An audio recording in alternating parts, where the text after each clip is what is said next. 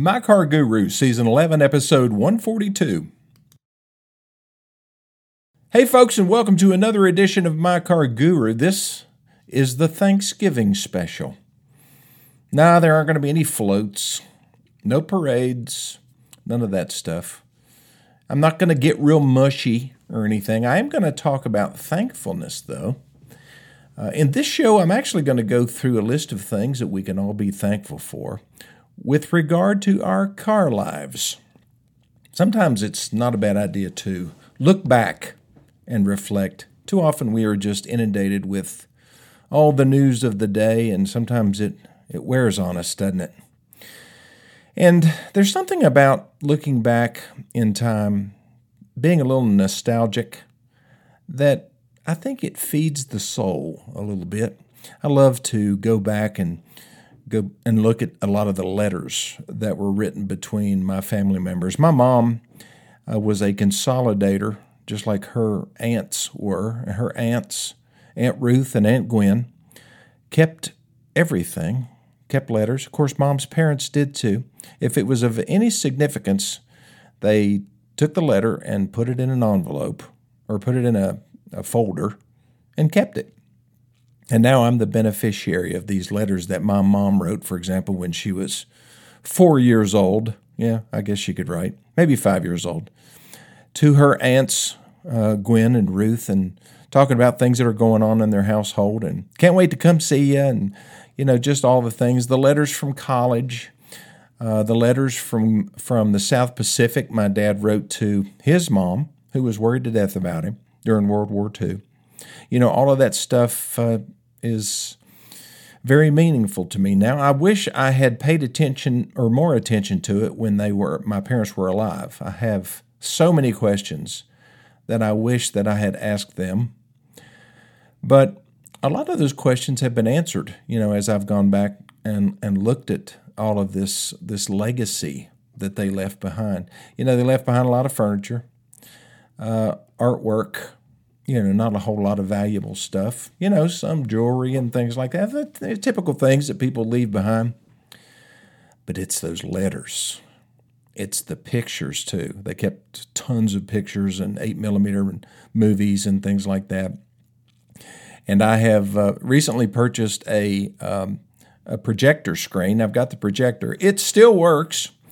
But I didn't have a screen, couldn't find it anywhere, so I got this modern screen, and I just sit down in my basement and play that. It's kind of like Chevy Chase in the Christmas Vacation movie when he got stuck in the attic, and he's up there and he finds his mom's clothes and starts putting those on, or grandmother's clothes, and he finds this projector and a screen and starts showing old movies, and he's sitting there just sobbing, as he reminisces about those good times, what seemed like all the good times in the past.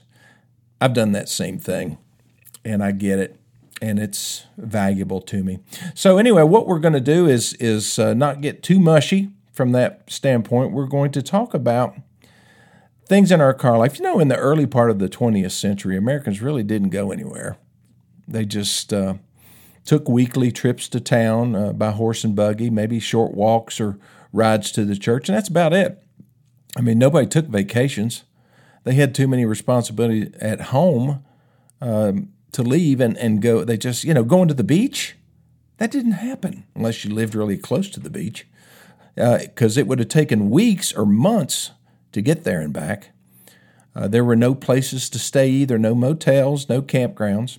Only in larger towns and cities could you find a room, which more often than not you had to share with fellow travelers. But the automobile gave us the ability to travel. In 1900, over half of all U.S. citizens lived on a farm. Can you imagine? Until about 1920, travel was the exclusive luxury of the wealthy. So if you went far, you went by train. Currently, the average family travels about 16,000 miles a year by car. In 1900, the average family traveled 340 miles total. Isn't that amazing? 340 miles in a year. And the automobile gave us a lot of non-farm employment. The average commute in 1900 was less than a mile. They either walked or rode a horse. Today, the average commute is 27.6 miles one way. At the beginning of World War II, the Ford Motor Company built a plant to manufacture B-24 bombers. It was called Willow Run. Now, before this plant was built, it was just a field. It was owned by Henry Ford, and they used it for farming and different things. And he would have it was a protected, kind of like a reserve, where they could hunt and grow crops and stuff like that. It was not developed at all out in that area. But that changed when World War II came along, and there was a tremendous need for armaments to be able to win the war. I highly recommend you read a book called The Arsenal of Democracy, and it is about basically how we won the war by outproducing the Germans and the Axis powers. But one of the main issues was that the plant was 35 miles from the center of Detroit. So, once they figured out, in the process of building the plant, they started thinking about, okay, where are all the workers going to come from this plant? So, such a commute was like a big problem at that time, so Henry Ford had to build a city of homes right next to the plant. It was a virtual town, and it was to house the workers as well as provide rail and bus transportation for many from outlying areas to get them to this plant, because their objective, which they finally did achieve, was to build one B-24 bomber per hour. Okay, I'm going to take my first break, and we'll finish this in just 1 minute. Okay, welcome back to my Thanksgiving special. I plan on eating until my sides are going to bust today. I went and picked up my grandson yesterday, and I don't think I can keep up with him anymore. He likes to talk about all the different things that he eats. He's a big football player and really into weightlifting and stuff, and he got moved up from the freshman team to the varsity, and he's now the starting middle linebacker on the varsity as a freshman. Can you believe that? His dad would be so proud. But let's continue talking about the blessing of the automobile. The automobile gave us suburbs. It gave us subdivisions, shopping centers. To the chagrin of many, it gave us fast food like McDonald's and drive-in movies. The mobility provided by the automobile changed the way everyone and everything worked in this country. And it has continued to evolve even today. People no longer need to live in the city. They could have bigger yards and what was turned out to be safer places to live. They could buy merchandise and food without leaving the car. Just think about all the activities that we do as humans and Americans that are designed around the automobile. I mean, it's the core of our society. I read a book one time called 1 Minute After, and it was about an EMP strike that the South Koreans or somebody let loose over the United States and basically knocked out all of the printed circuits that existed in the U.S. at that time. And all the cars stopped running. And that total lack of mobility, that immediate thrust into the 19th century was an unbelievable shock to the system. This book is, it's worth reading just so you kind of have a picture of what that's like, unless you scare real easy, and then I wouldn't mess with it. The automobile also forced governments to build connections to take us places and to get us there faster. One of the largest projects, of course, was the interstate system. It was patterned after the Autobahn in Germany. The interstate system was authorized on June 29th, 1956 by who? Who was the president? That's right, Dwight Eisenhower. Eisenhower was greatly influenced by a cross-country trip that he had taken in 1919 when he was a young Army officer. Imagine traveling at that time with the transportation system that we had. They drove most of the way on what was called the Lincoln Highway, the actual first road across America. What many people don't realize is that while most of the interstate construction cost is funded by the federal government, the state actually owns the road and is responsible for a lot of the maintenance and upgrades with further federal assistance. I always wondered why the pavement surface changed when you went from one state to another. If it's the federal highway, why wouldn't they just go ahead and just keep paving? And it's because the states take over at the state line. I thought that was interesting.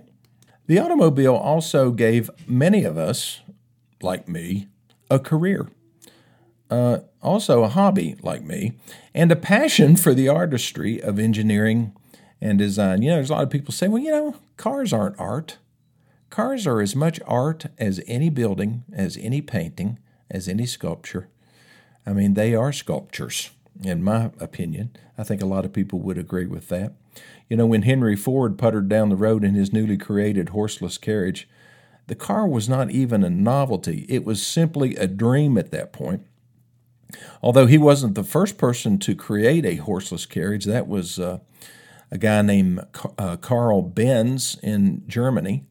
They beat Henry to the punch, and then the first actual car in the United States was built by a guy named Ransom E. Olds.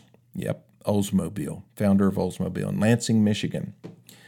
But the car was the equivalent of many firsts, if you think about the radio, and how that transformed the country, the television, the computer, the cell phone.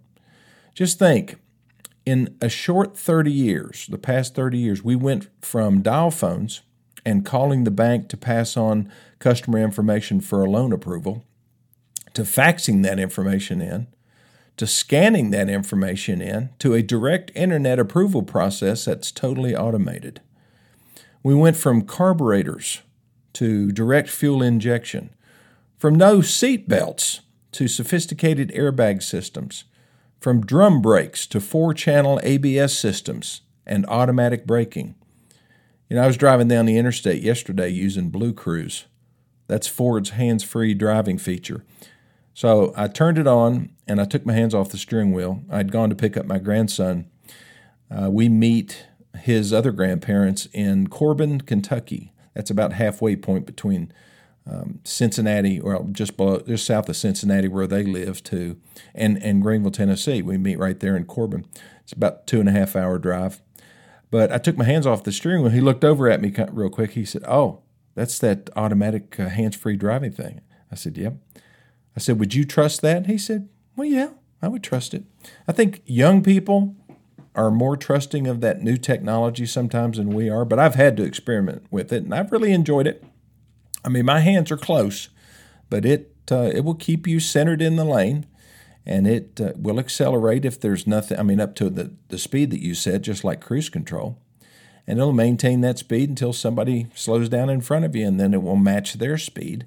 If you want to change lanes, you just turn on the turn signal and hold it, and it will look for you, make sure that nothing's coming, and then it will change lanes. It's a long way from full automation where you can actually, take your eyes off the road and not pay attention, take a nap. It's not there, although some people have done that and lost their lives because of it in Teslas. But we're not there yet, and I'm glad. I like paying attention to where I'm going. So anyway, I'm thankful for all of this.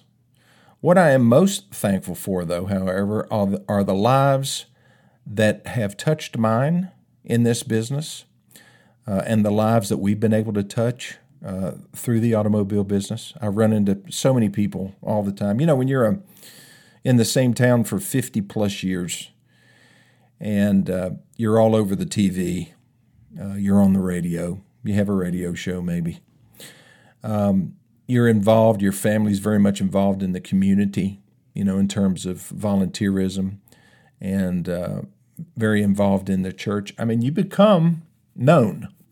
And when people see you out, they either think they know they know you, or can call you by name and know your family and so forth. There's all different levels, as we all know. And I'll have to admit that sometimes that has gotten a little bit old. Sometimes now I'm not acting like I'm famous or anything, but I'm telling you, all you have to do is be on TV and people think they look at you differently. But what they don't always consider is the fact that, I pay when I'm on TV. That's not free. Nobody's paying me to be on there. Nobody's paying me to do this radio show either. I do this as a mission. It's something that I want to do to help people navigate this car life that we all live. But anyway, You know, what my dad started when he joined Chevrolet Motor Division in 1956, I've been able to continue, to this day. I'm thankful for that. This radio show, like I say, has been a blessing to me, and I hope it's been a blessing to those who have listened and learned, maybe saved some time, either in the service department or shopping for a car, negotiating a deal.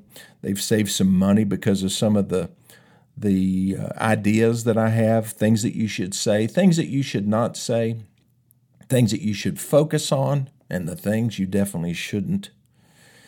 And then, any kind of trouble, avoiding trouble in their car life, things that they can do preventatively as far as maintenance is concerned, so that they don't have serious car trouble when they least expect it or need it. So, and also, I'm thankful that car dealers are an important part of just about every community in which they exist. I mean, I think about the dealers in the Tri-City region where I live, in Upper East Tennessee.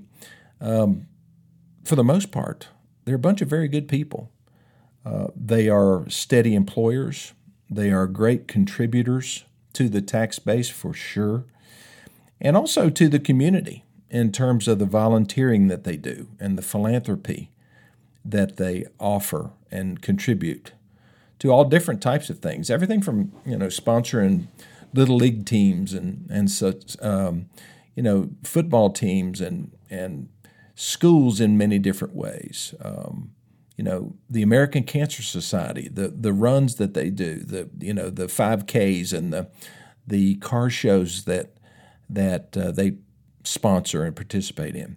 All of this is just a part of living in a community and engaging with that community.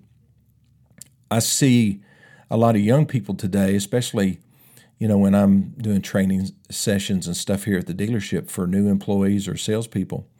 I say, what civic organization do you guys belong to? No hands go up. Nobody belongs to anything. My parents encouraged me when I first got into the car business was to join the JCs, which was a young young person civic organization, did a lot of good in the community, and then they wanted me to join the Exchange Club. Well, I was invited to join. They really wanted me to just get involved in the community, and quite frankly, I was a little bit hesitant. It's not that I was afraid to do it. I just didn't think it would be something I would enjoy, or that it would be that beneficial. Boy, was I wrong.